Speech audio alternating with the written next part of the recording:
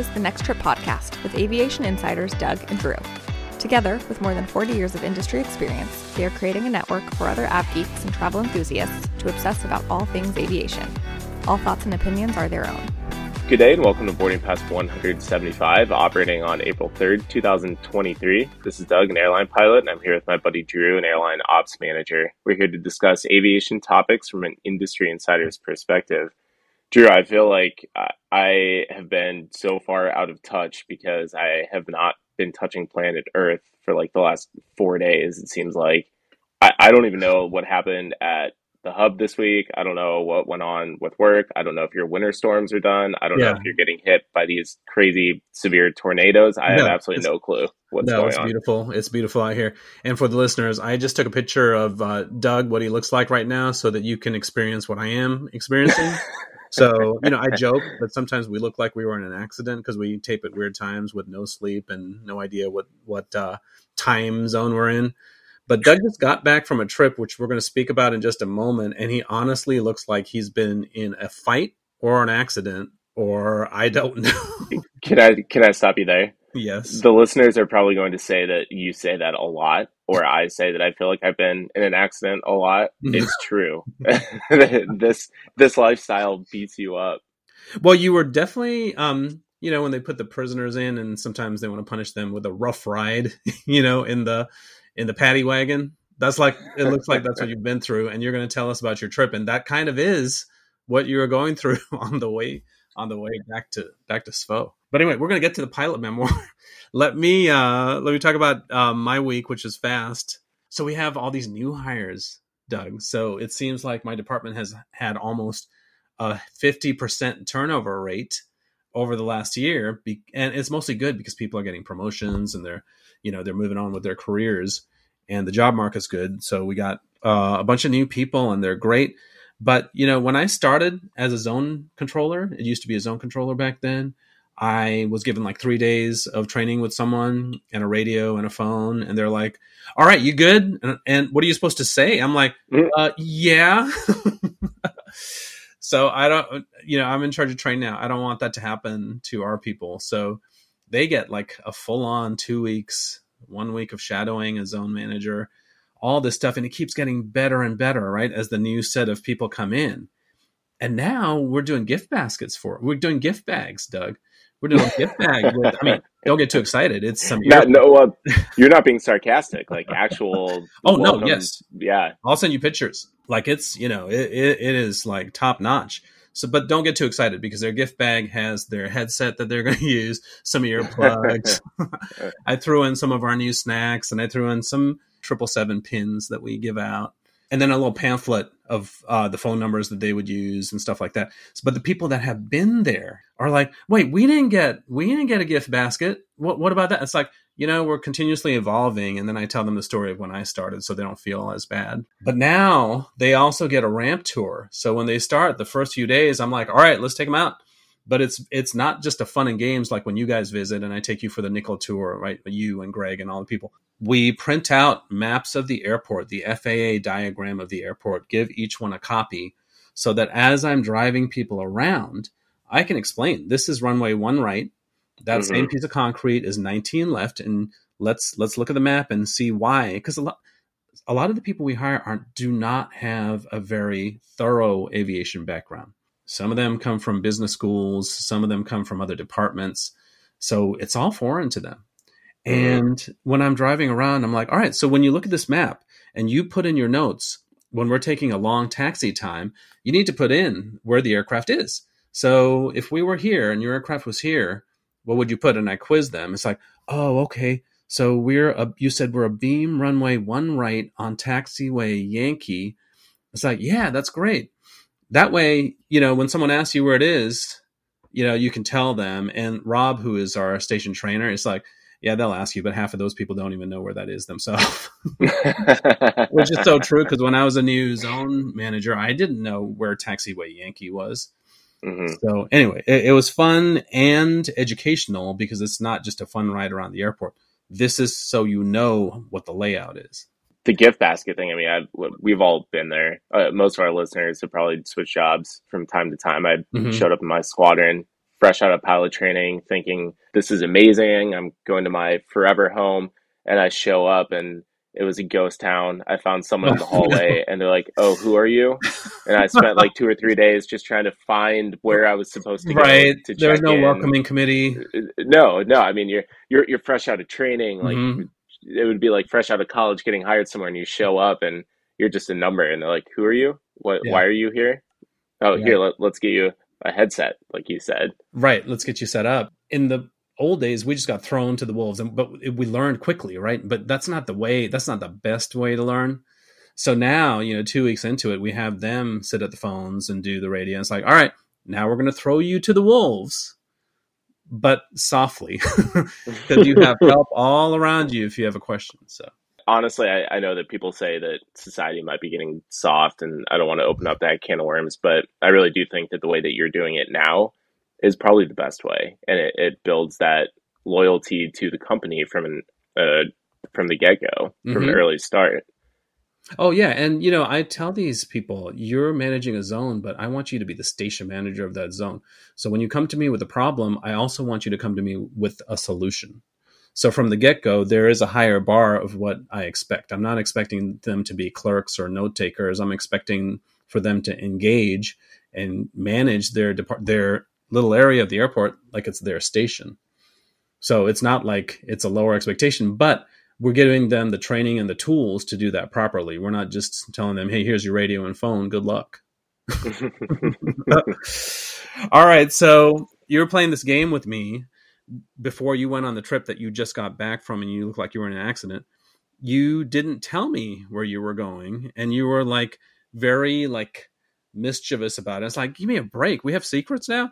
So then you made me guess. So you're driving out to Svo Was it at night, mischievous or mysterious? both, because you had Because I think you used the improper term there.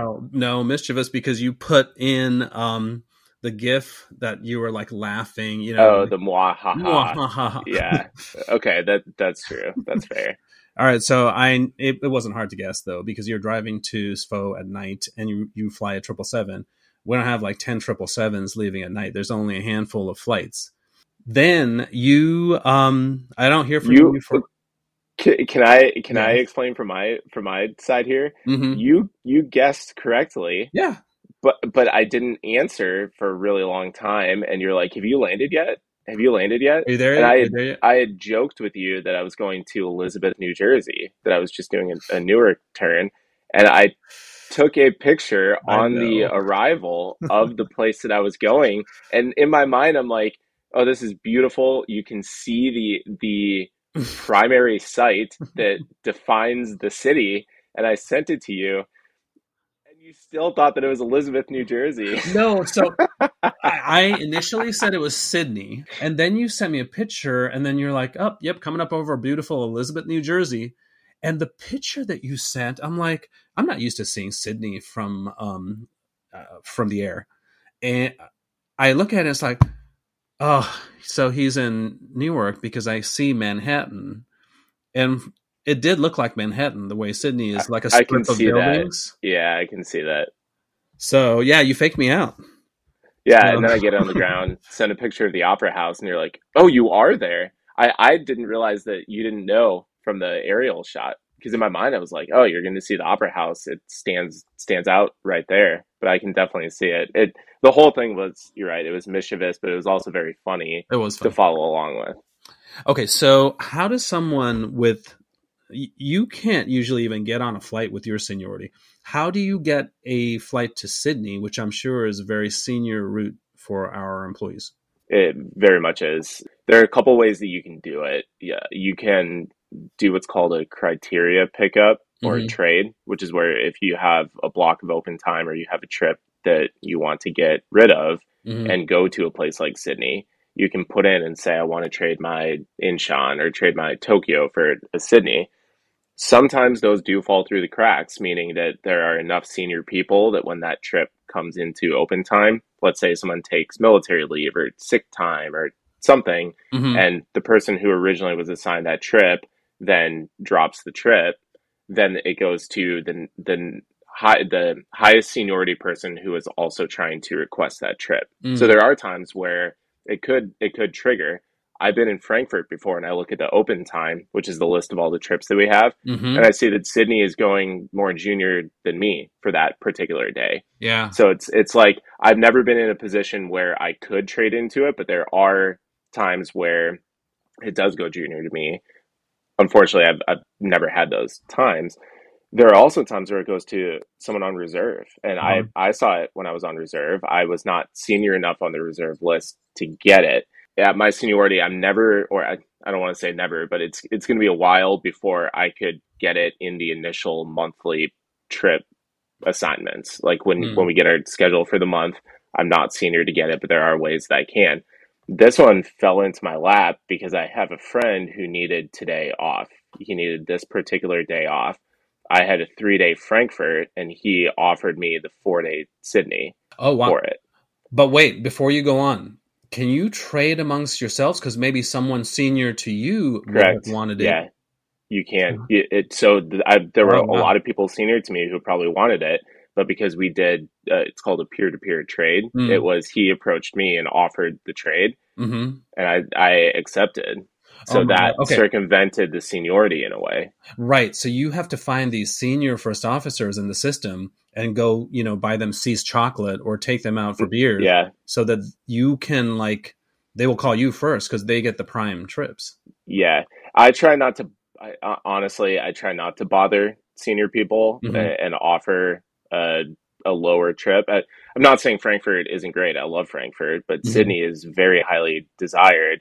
If I were to look at everyone who had a Sydney trip in Yeah. around these couple of days and offer my Frankfurt, they would probably just decline it and laugh in my face and or not even say anything, just decline it. And the reason I say that is because I've had some good trips that less senior people than me offer up, like a really bad 4-day domestic with 8 legs and things like that.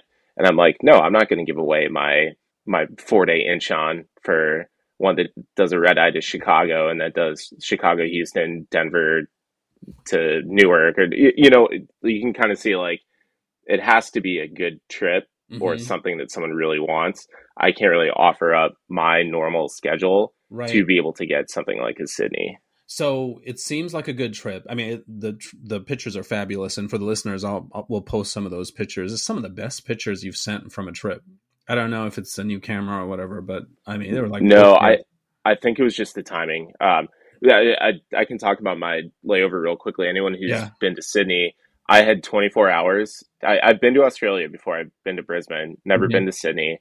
I had 24 hours from the time we landed to the time that the van left. Mm-hmm. And I It's so short. flew That's like a Newark turn sometimes. it is. And I flew 15 hours down there. I'm Mm-hmm. tired when I get in. I have to sleep at least one night, maybe a nap and a night, and then be tired enough because I was the bunkie to be able to go to sleep immediately after takeoff for the way home Mm. and also see Sydney for the first time, knowing that it could be a couple of years before I get another Sydney trip. So there's definitely some pressure as soon as I hit the ground. Yeah. So I literally had to hit the ground running. I got to the room, I changed, I walked straight to the wharf. I got on a ferry, took it over to Manly, which is this beach town. It was about a 20-minute ferry Mm-hmm. over, like right on the coast, because Sydney Harbor, or Sydney, central Sydney sits in the harbor, which is a little bit inland. So I took the ferry over to Manly, spent the rest of the morning and early afternoon just walking along the beach, getting some awesome seafood for lunch, had a couple beers. Mm-hmm. And as much as I would have loved to have just hung out on the beach all day, I also had to get back to Sydney to do some of the Sydney sightseeing because I Right. wasn't just there for a beach day. Yeah. So I took the ferry back, and I'll tell you, the ferries around Sydney, first of all, Sydney is a gorgeous city. Of the cities I've been to in the world, top 5, Mm-hmm. easily. Wow. The top, it is just so gorgeous. And Yeah. taking the Definitely. taking the ferries around, it's like one of those tour buses that you see in London or New York, the Mm-hmm. hop on, hop off sightseeing tour buses. You get these majestic, fantastic views of Sydney on the ferry. And Yeah. it's not a sightseeing ferry, it's a commute. Like Right. you are taking it as transportation to get somewhere, but you're on the harbor and it's open air. I got amazing videos and pictures. I was able to see some of the sites just from the ferry that I was taking as a mode of transportation, not a sightseeing thing. So that was awesome. Walked around the Opera House. I told you I was hoping to stay up until sunset. Mm-hmm. I didn't even get close. I don't even know what time it was. I got back to the room. I was going to try and finish the rundown for this Yeah. episode, and I ended up falling asleep with my computer next to me. Yeah. The beauty of that, and this is probably one of my favorite things to do in a city, is get up early, get up before the sunrise, get up before the people, and just either go for a run or go for a walk. So yesterday morning, I was wide awake at 4 o'clock in the morning. So I just walked for a few hours until the sun came up. Mm-hmm. Sydney at that time of morning was empty. It was beautiful. It was clean. I didn't feel unsafe at all. And I Yeah. got some awesome sunrise photos of the harbor, of the Opera House, of the bridge, of all that. It Yep. was amazing. And we'll post all those on the website. You wrote the script or the bullet points for this episode, and it's really good. So we have a lot to cover. But I want to know just real quick, how are the flights themselves? Because coming back, you said it was very turbulent.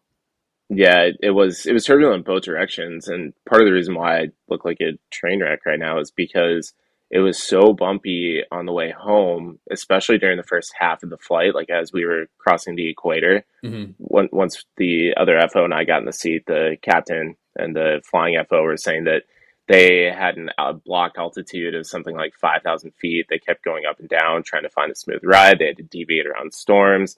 Like, just pull up a satellite image of the weather at the equator, not even just in the Pacific, everywhere around the world. That's where all those big storms pop up because it's just hot, humid year round. Yeah. All these giant storms pop up. So because of that, when I was in the bunk, normally I sleep really well on the airplane.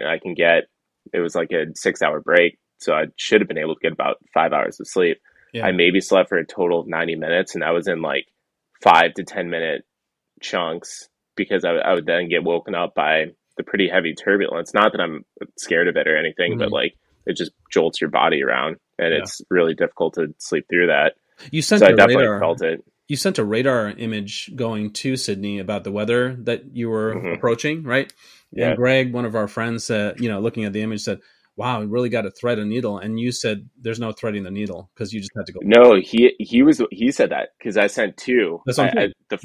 The first one I was able to, and then the second one he said, "Yeah, no threading the needle here." Oh, got it. Yeah. And we have procedures that if there is a line of storms and we have to go through it, we look for, on the radar returns, we look for the lowest returns, which means it's not going to be the high energy state. Might fly through the clouds or part of the storm and might get jolted around a little bit. But if there literally is just a line that's hundreds or thousands of miles long and you can't really deviate one direction or the other, it's either turn around and divert to, I don't know, Honolulu or Fiji. I can't remember where we were at that point, or you find the weakest point in the storm and you just have to go through it. Yeah. A couple things before we leave this topic. Shout out to Aaron, who you and Aaron were in the air at the same time over the Pacific. He's going to Melbourne. He's one of these eclipse chasers. So I think I don't know, in a Darwin or someplace in Indonesia. I forget the place. Anyway, so Aaron, shout out to you. Hope you're having a good time. And another thing about Sydney. So Doug, you were in the city that has the most downloads for Next Trip podcast. So of all the cities in the world, Sydney has the most downloads. So for our listeners in Sydney and all of Australia, thank you so much for supporting us. We have a lot of good listeners from there that give us feedback. So keep the feedback coming. And I have been to Sydney once, and I'm excited to go again, hopefully later this year. And thanks to all the listeners down there. Sorry I didn't mention anything. I was trying to keep it on the DL, but it also was one of those things where it was like I knew that I had just such a limited time to be able to see anything. And I didn't want to take away from sitting down, having beers with the listeners like we did in Manchester or in Copenhagen. Yeah. Because that was a little bit more low key, laid back. This was like, I had my list of things that I've wanted to do since I was like 6 years old and found out about Sydney. Right. So I really had to put the pedal to the floor and just pedal to the metal and just go. Last thing before we move on, this is my last trip with the airline for several months. Yeah. Because I'm going to training. Yeah, Air Force training coming up. this was an amazing way to take a pause. I'm sad to be stepping away. I cannot wait to get back to the airline. But Mm-hmm. if I had to do one final trip, if you can call it that, for several months, this was an amazing way to go out. Yeah, I want to say final hurrah, but it's not a final hurrah. It's just a temporary goodbye. It's intermission, basically. Well, Drew, we haven't heard any feedback from our listeners, positive or negative, regarding our aviation word of the week. And because of that, we're just going to keep it going. Okay. We haven't heard feedback, so we're just going to keep doing it. Well, we probably don't like it. We haven't heard good or well. That's not true. Listeners tell us if they don't like. Well, certain listeners I'm thinking of tell us if they don't like it. Yeah.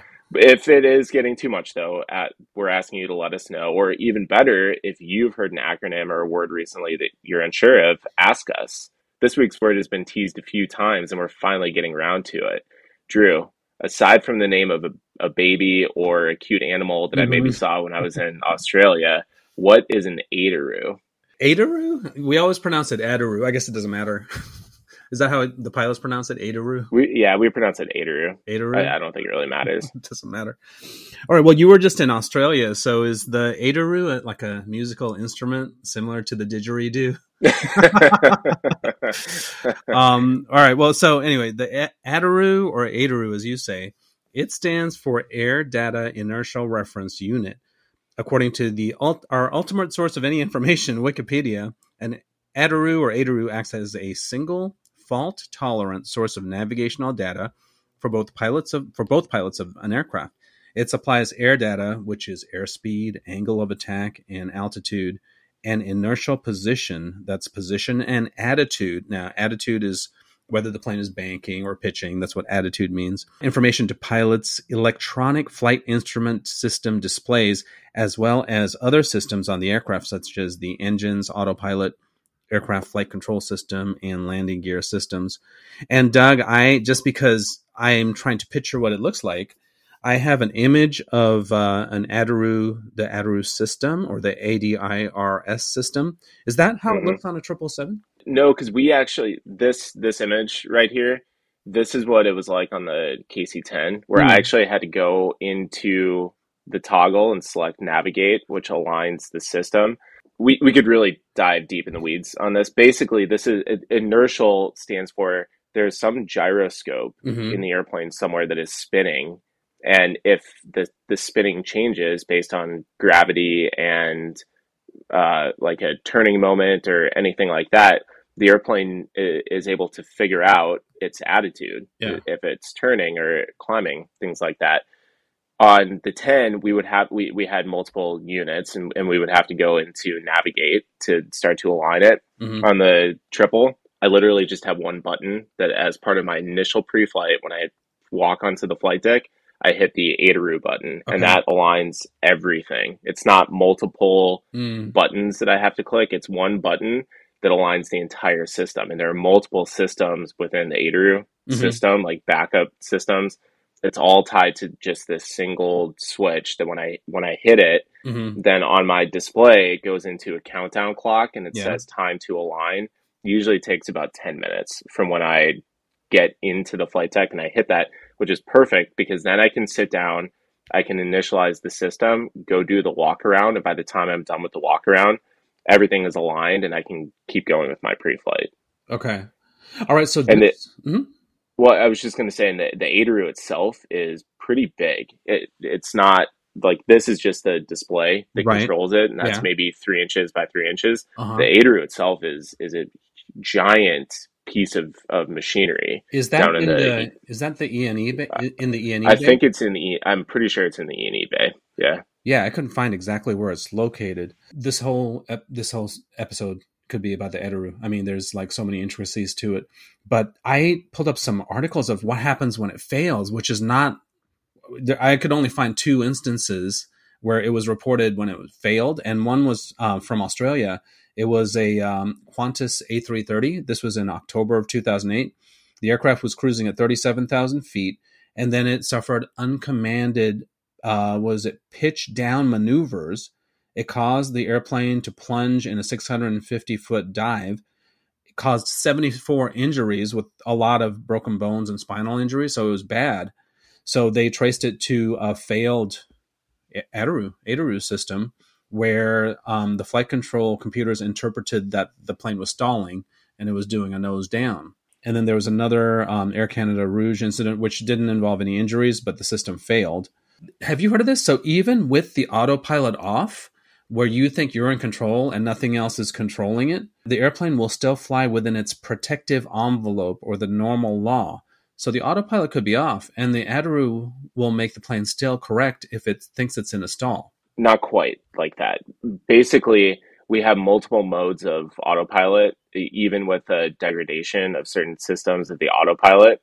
There are certain functions that are still going to work as advertised, like flap over speed protection or stall protection. And the ADIRU has many different modes of operation, just like the autopilot does. Mm-hmm. So to get into an Air Canada type incident or a Rouge type incident, you have to have almost like a full electrical failure of that system, and then also a fault with the ADIRU that happens at the same time. Wow. Because there are so many redundancies that are built in, and we go through all this in training in the sims. We do some degradation of autopilot and ADIRU systems, and even then, the checklist just tells you, hey, you might lose overspeed protection. And what that means is if you're in a certain flap setting that has a speed limit associated with it, so you don't overspeed the flaps, as long as the ADIRU is fully functioning, the airplane will not let you overspeed. Okay. You could jam the throttles all the way to the stops, and the airplane is going to say, no, we're not doing that. I'm not going to let you overspeed. That all comes from inputs from the ADIRU system, so that if there is degradation, we might lose that overspeed protection, which means that if I were to jam the throttles to the stops, the airplane isn't going to stop me from overspeeding of flight control. Got it. Okay. All right. No, interesting. So next time maintenance tells me a plane is on an update for an ADIRU problem, I'm going to be like, oh, no way. And it's like, why are you so excited that the plane's going on a maintenance decision? I'm so excited to tell everyone what this does. All right. So I said in a previous episode, I don't know what the ADIRU is, but, if I ever have a son, that's going to be his name, ADIRU. And did you know that there's a secondary one in the 777, and it's called the SARU, SAARU.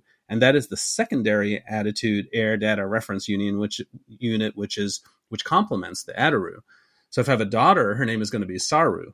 But then I also found out that Saru is a South Indian soup, so maybe not.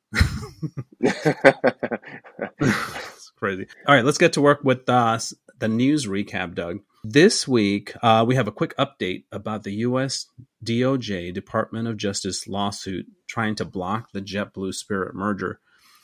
What we have is we're just going to have to wait longer, Doug. So, this is a telenovela that we've been talking about going on 2 years now, it seems like. So District Judge William Young, who presides over a district court in Boston, set a trial date for October 16th. JetBlue lawyers, they wanted to have this done in September. Prosecutors wanted to wait till January 2024. The non-jury bench trial is expected to last upward of 4 weeks and is expected to yield an outcome before the end of the year. So pre-trial hearings have given us a little insight into the government's case against the merger, arguing the deal is presumptively illegal and that JetBlue plans to remove 10 to 15 seats from every Spirit plane it acquires. Doug, is that a bad thing? 10 to 15% of the seats, but and that's, we all knew that anyways. The government, Congress is looking at seat size. Doesn't that help when you're removing seats? Anyway, so the U.S. Justice Department said the planned merger will lead to higher fares and fewer seats, harming millions of consumers on hundreds of routes. JetBlue said, quote, "It's unfortunate that these states have..." Oh, there's more. So just yesterday, Doug, some states are joining the bandwagon. So, and our states that we live in are guilty. California, Maryland, New Jersey, and North Carolina have signed on to this Department of Justice lawsuit. So they're piling on against JetBlue and Spirit. You made an excellent point that the government is pushing to regulate the seat size and decrease the number of seats on board. But yet their argument is if this merger goes through, there's going to be decrease in the number of seats. That right there, that sums up what's going on with this. But the states jumping onto this lawsuit, unfortunately, I think that that's going to give a little bit more thumb on the scale to the blocking side than it would if the states had not signed on to this.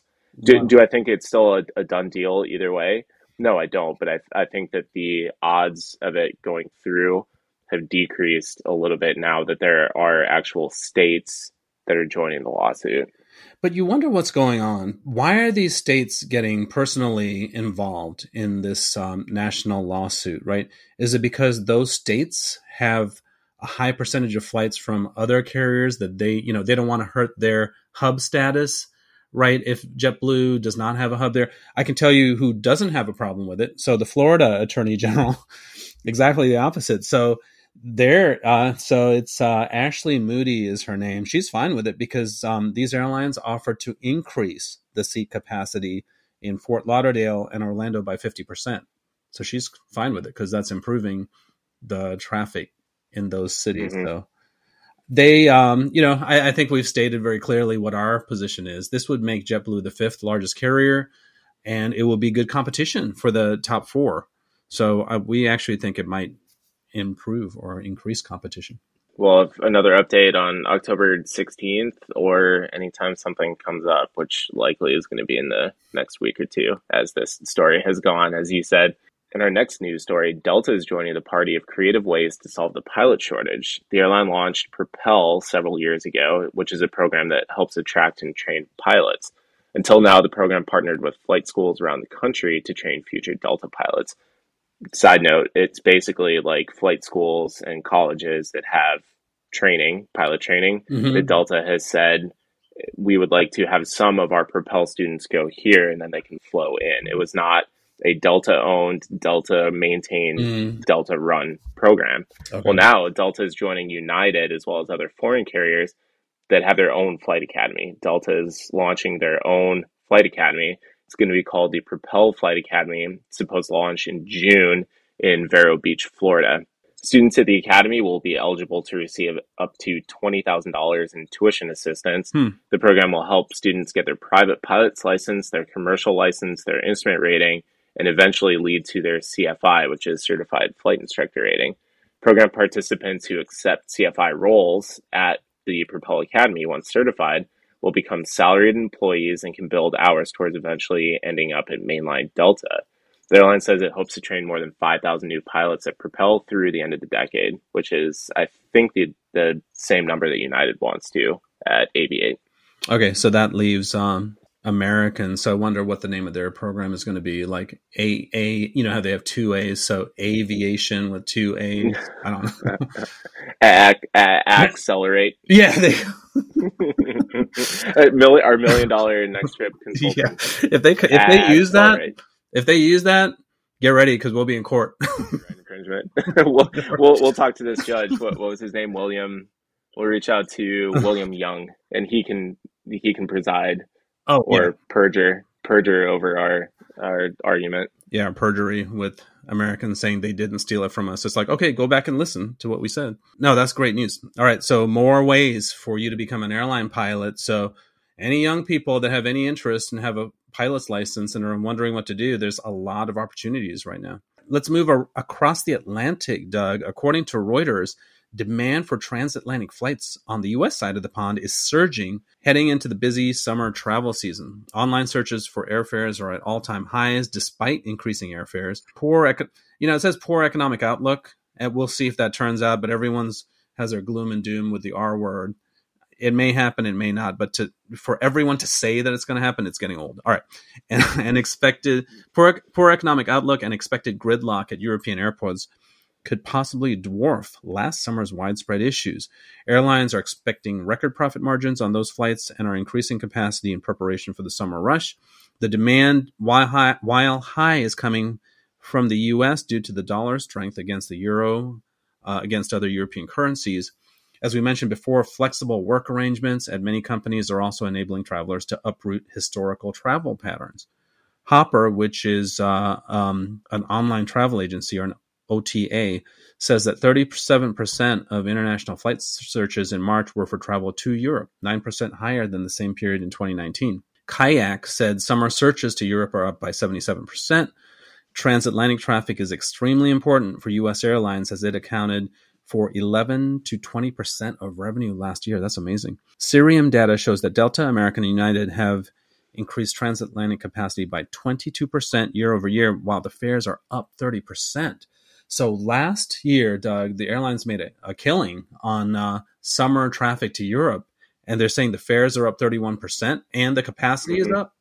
That bodes really well for this summer. It does. And the fact that the fares are up a higher percentage than what the capacity increases, it's a 9% difference between the capacity. I know our airline was bigger across the Atlantic than any U.S. carrier, and bigger than we've ever been in our history. And if we're up by 22% over even last year, which was already a record-breaking year for us, that's amazing. And that bodes really well for Europe.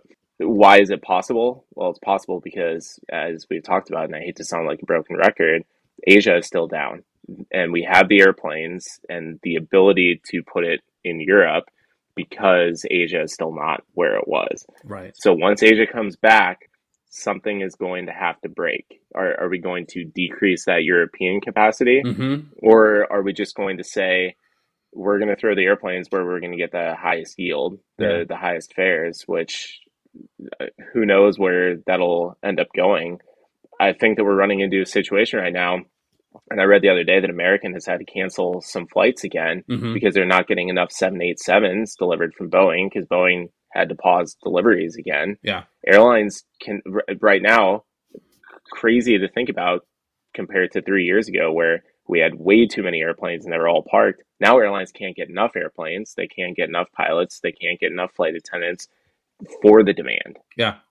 You know, on a past episode, we discussed the IATA summer schedule. If you're an airline employee, everything changed last week because the IATA summer travel period started March 26th. And Doug, this is how they do it. So the start of the season is the last Sunday of March. So it could be always a different date. And then the last Sunday of October is when the fall or the winter, IATA winter season starts.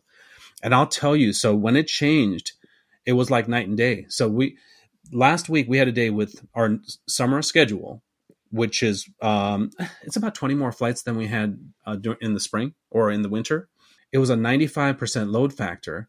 And I'm like, here we go. This is a test run of how our summer will be. And thankfully, it went really well. And during the 7 o'clock call, when we discussed the European bank, you know, our main bank at 5 o'clock, I'm like, you guys, the load factor was 95%. And our numbers for the D0 departure on time weren't as good as on a Tuesday, the week before the schedule change. But we are doing great. And I'm like, these flights are full and the operation is humming.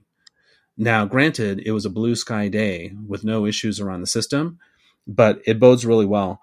Now, this summer is better than last summer for most U.S. carriers. So where we saw a 757 on a route to Europe, that same flight is now a 67 or maybe even a 777. I have these buddies now, Patrick from the Move team and Ryan from Ramp, that I've been hanging out with. The moves are crazy. We're moving planes left and right to make everything fit. So we're basically have like 14 international gates, but we're running 20 international flights during the bank from those gates. And that involves a lot of moves.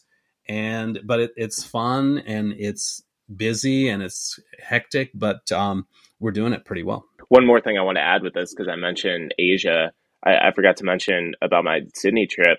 Drew, I cannot tell you, or I cannot believe the number of Chinese tourists that I saw around Sydney. It was teeming with Chinese tourists. I know we talked about how China is reopened now. I personally have not been back to China since pre-COVID. Yeah. People, other coworkers that I fly with who have, say that it seems like it's getting back to normal there. You can walk around town without a mask on. People are out. It's bustling. And the fact that I was in Sydney, what is that, 4,000, 5,000 miles away from China. And I know Australia has always kind of been a big draw for Chinese tourists. That was my first time in Sydney, so I can't really compare it to pre-COVID. Yeah. But there were so many Chinese tourists all over the place. Yeah, that's great. Which to me is a great sign that the Chinese tourists are actually comfortable to travel again. They're getting out there. they're spreading their wings, which is going to help everyone, as we've talked Oh, yeah. about. And, I know the situation between the U.S. and China is tense right now with the whole Russian, President Xi went to Russia to, have this friendly meeting with Putin. But I don't think that should get in the way of people traveling. And from what you're telling me in Asia, if the Chinese traffic is growing to the rest of Asia, that helps that whole region, right? It can only help. And I just think when you have these disagreements, just keeping people from communicating with each other doesn't really, especially if it's civilians, right? Maybe the governments have issues, but let people travel freely, because that can only help when people know each other and get to talk and try and reach some common ground. Anyway, we're going on this geopolitical rant, which we tend to do on this podcast. Yeah, sorry for bringing that up. Let's stay abroad, and this includes China for our last story. A couple of key markets that we've been talking about lately, including India as well. New census data in India projects that India will soon overtake China as the most populated country in the world. China still leads India by a sizable margin regarding its aviation industry. However, according to analysts, Indian travel demand is expected to grow substantially in the coming years, setting the country on a path to overtake the Chinese market, albeit not for many years. There's currently a, quote, massive gap between the aviation markets of the two countries. Travel analytics analyst, here, I gave myself the tough one, Lalitia Yeah. Vala. I think so. She said, quote, the gap between China and India is huge. Although India has the world's third largest aviation market, China's total fleet is almost 5 times the existing Indian fleet. For almost equal population, which indicates room for expansion, though only 7.3% of India's current population holds a passport. The Indian aviation market is expected to grow substantially in the coming years, in part due to Air India's merger with Vistara and the large aircraft order the company just placed. This gets into some really fascinating data here now. Additionally, China has a rapidly aging population. 14% of its population is older than 65, compared to just 7% in India, and 34% of China's population is under 29, while 40% of India's population is under 25. So India's population is much younger than what China's population is.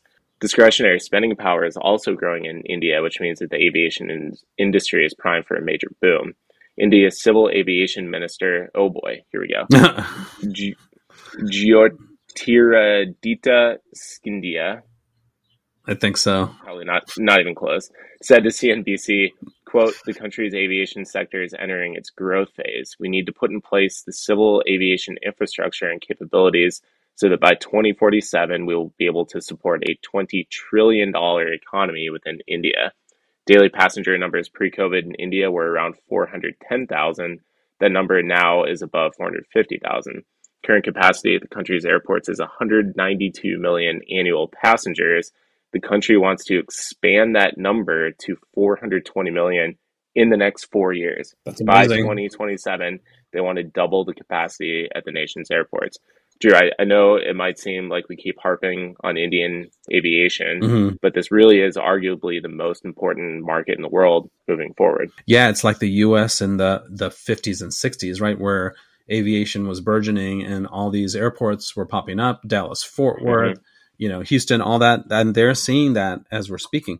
To look at it closer, so Air India just got privatized. Campbell Wilson is their new CEO, and he said some interesting things. So he said, it's certainly the biggest aviation turnaround that I think I'm aware of. I don't think there's anything that has been attempted like this before. So he's talking about Air India possibly growing by leaps and bounds, just as the travel market is about to go through crazy growth. So they're in the right, he's at the right job to be the CEO of a company that's about to grow, and have all that market. He's probably so excited. He also said he planned to triple passenger numbers and to eventually challenge Gulf airport hubs, including Dubai and Qatar, for layover traffic.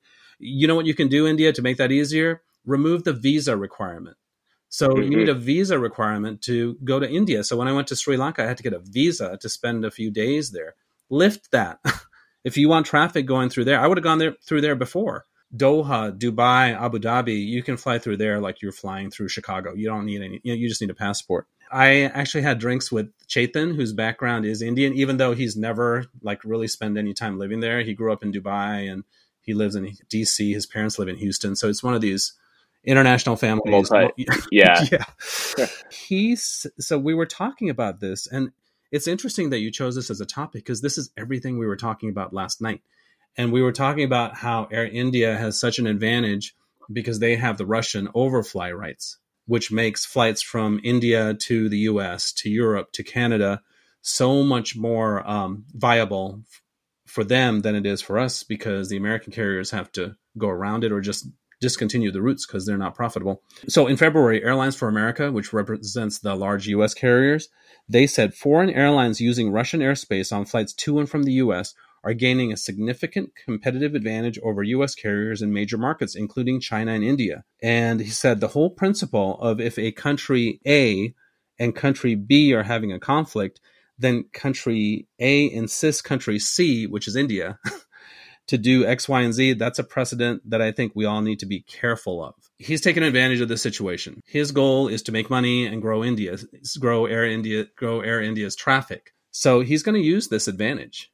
And he was actually asked about that, because what is India saying about another democracy being attacked by Russia, right? If you just let it go. And he said, well, he does not condone or support the Russian invasion of Ukraine, but he believes global aviation is the biggest enabler of global peace. And I think that's what we just talked about. And he also said if they're not going to fly over Russia, they're going to get to where they're going some other way, right? So these people aren't going to Russia. They're going to other parts of the world.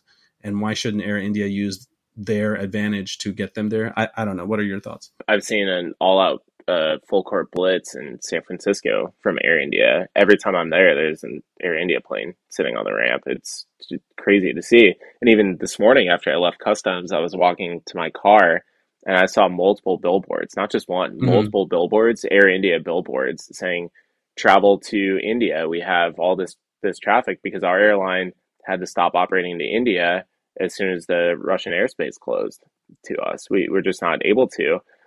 Air India flies to, I know they fly to 3 destinations from San Francisco. I think it's multiple daily to a couple of them. They've got maybe 4 or 5 flights a day to San Francisco. No way. And we have 0. That's crazy. Yeah. And that's because they're utilizing that airspace and we are not.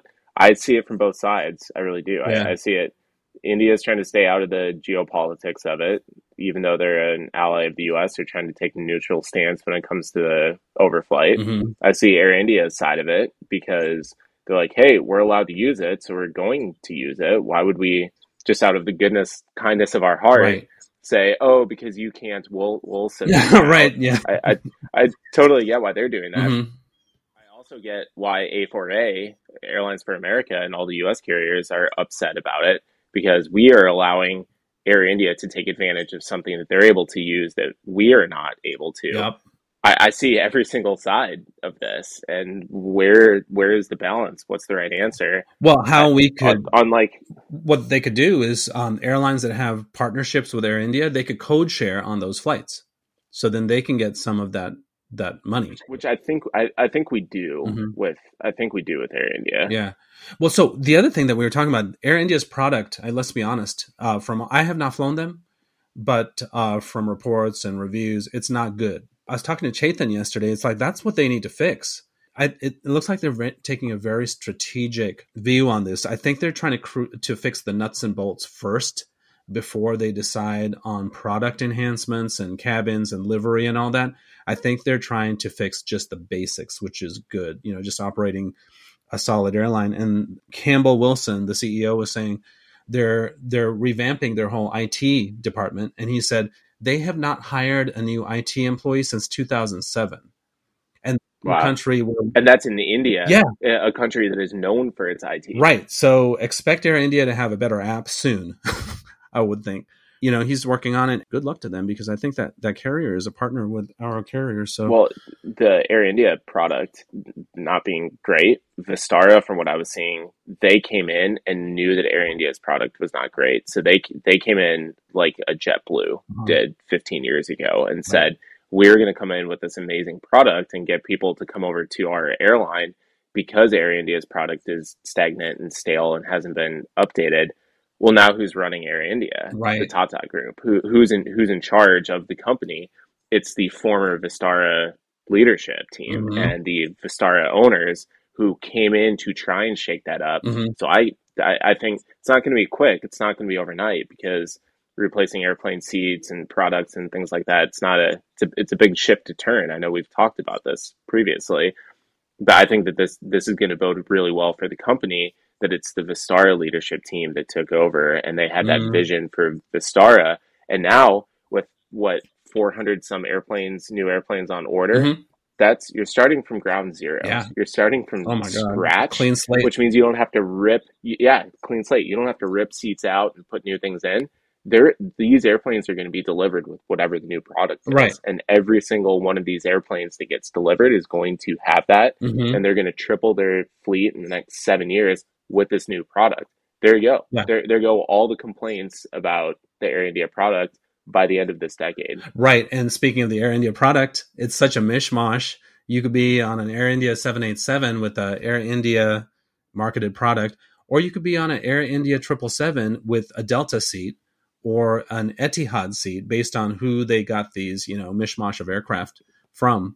Another thing that bodes well for them improving their product, Singapore Airlines is investing 25% in the new Air India. So they will have a say on the product. Now, do they want the product to be better than Singapore Airlines? I mean, that's going to be, I know they are partners in the same alliance. So it'd be interesting to see how the Air India product is compared to Singapore Airlines in the next 5 years. I would say if Delta's investment in Virgin Atlantic is any indication, I think that Singapore is going to want it to succeed, because you're investing money in a company, especially a regional partner and a competing. I get it, it's a competing partner, Mm-hmm. but if you invest 25% in the company, you're going to see 25%. Yeah. Mm-hmm. You're going to see, you want it to succeed, because you don't want to throw 25% into this company and want it to fail. But I don't invest in stocks and ETFs and bonds, Right. hoping that they fail because maybe they hold a company that I'm against or something. I want it to succeed, Yeah. even though it might be a competing interest of who I work for, or things like that. And also they're in an alliance, so they're feeding each other customers. So if you have a strong Air India feeding customers into Delhi, where Singapore Airlines can connect on to Singapore Airlines, that helps everyone. Mm-hmm. Drew, I know we talked about India and IT, and it would have tied in really well with our main topic for this week, but we've gone really long with all the topics we had. Right. This topic I selected, I actually did for filler. This was something that I read probably 2 months ago. Yeah. I was like, oh, I need another 10 minutes of content. Mm-hmm. And we're already 15 minutes past where I thought we would be. So we're going to table this. Again, it would have fit in really well with the IT piece, but we don't want an hour 10 podcast. Well, I was getting ready for, let's keep it in our pocket for a future episode, but this is about artificial intelligence in the airlines and how they use it, for their routing and for their computer systems. But just a funny story. We have the system. So it used to be that the zone manager would decide what the delay code is, whether it's ramp, maintenance. And no matter what happened along the way, whoever was on the aircraft last, that's who got the delay, right? Even though maybe customer service started boarding late, maintenance had to fix something, but in the end, they're missing 20 bags and it goes to ramp. So that's how we used to do it. And, it's like, saved by me. So I've told the story before, but I remember a Frankfurt 747, and that was a most important flight. So if you took a delay on that, get ready for the Inquisition afterwards, right? So we closed the door, and it was like a minute prior. We're supposed to closing it at least 5 minutes. And I'm like, come on, release the brakes. Come on, let's get it on time. And the captain did, but it was 1 minute late. And I'm like, no, that's when you want to hit your head against a brick wall. Then the plane would taxi out. And then you would hear on the radio that Frankfurt was having had a problem starting an engine. And then I'm like, oh, okay. Then you hear that it's coming back to the gate. And then I'm like, yes, I'm out of a customer service delay. How dumb is that, right? That I'm happy to play. Yeah. But now we have artificial intelligence that looks at everything. And even though the last thing may have been maintenance, along the way, we'll see what was the biggest challenge. Maybe it was a 1-minute maintenance delay, but customer service started boarding 20 minutes late. That's your problem. It's artificial intelligence. Well, and it's not trying to place blame like, oh, it was you. Right. It's trying to assign a data point. That's all it's trying to do is assign a data point to improve overall reliability. It's not to have a powwow and bring everyone in and yell at customer service because they started boarding late. It's trying to get to the root cause. It used to be you were the one who was responsible. No one would really try and figure out why and how we can make it better. Yeah. It's just a delay code. It's like who is the cause for the delay? Now it's how do we improve it? I mean, Doug, we would take a 2-minute delay and it was like, what came first, the chicken or the egg? Ramp would say, oh, we got the bags late from customer service from the jetway. And then CS would say, well, they came and picked up the bags late. So it should be, and it would be a back and forth. Guess what? The customer's on their way to San Francisco. They don't care. This is adding no value. We should spend that time getting ready for the next bank of flights so we don't take the same kind of delay. So now it's more holistic and we look at the trends and we look at the processes. We don't look at individual flights. And that is thanks to artificial intelligence.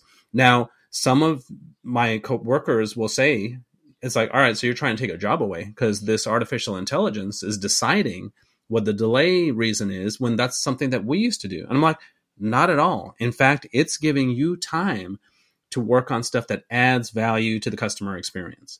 So instead of debating a 2-minute delay with 2 departments, now you're free to plan for the next bank. And they're like, oh yeah, that makes sense. And they'd much rather do that than spend half an hour going over a 2-minute delay and who did what when. So see, artificial intelligence. I could talk for 10 minutes about this. I think that this is a good teaser. Mm-hmm. We could maybe put this in next week and we could really expand on this. Yeah.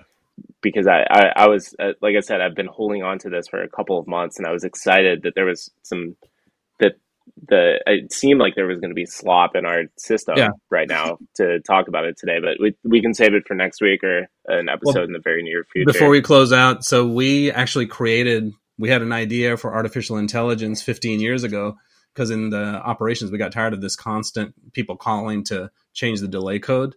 So we said, let's put an automated system. Like when they call, it's like, thank you for calling the SOC. Are you calling to debate your delay code? Press 1 for yes. So they press 1. It's like, oh, did you, what is your reason why it is not a CS delay? And then the computer would listen and they'd be like, thank you for your information. The delay code is still CS. Click. There you go. Artificial intelligence. We'll just keep it the same. People who work oh man, we should end this before we lose. Yeah, we might. Speaking of listeners, this podcast is your show, so go on our website, nexttripnetwork.com, and let us know what's on your mind so we can talk about it or give us your feedback. You can also follow us on Twitter or Instagram at Next Trip Podcast. Please tell your friends about us so we can reach more people who love aviation and travel. And we love customer service, and we love Ramp, and we love everything that you guys do to get it on time. We love you, Mo. We love you, Mo. We love you, Tyler. All right. Well, thanks to all of our listeners for your support and for joining the conversation. We'll see you next week. And in the meantime, stay aviation tough. This has been the Next Trip Podcast. Visit nexttripnetwork.com for information about previous episodes, trip reviews, aviation photos, and other aviation-related content. This is your show, so search for The Next Trip on Twitter and let Doug and Drew know what you want to talk about. Not on Twitter? You can also email them at nexttrip.podcast@gmail.com. Please consider leaving a review wherever you download your podcasts. It will help other listeners like you discover this show.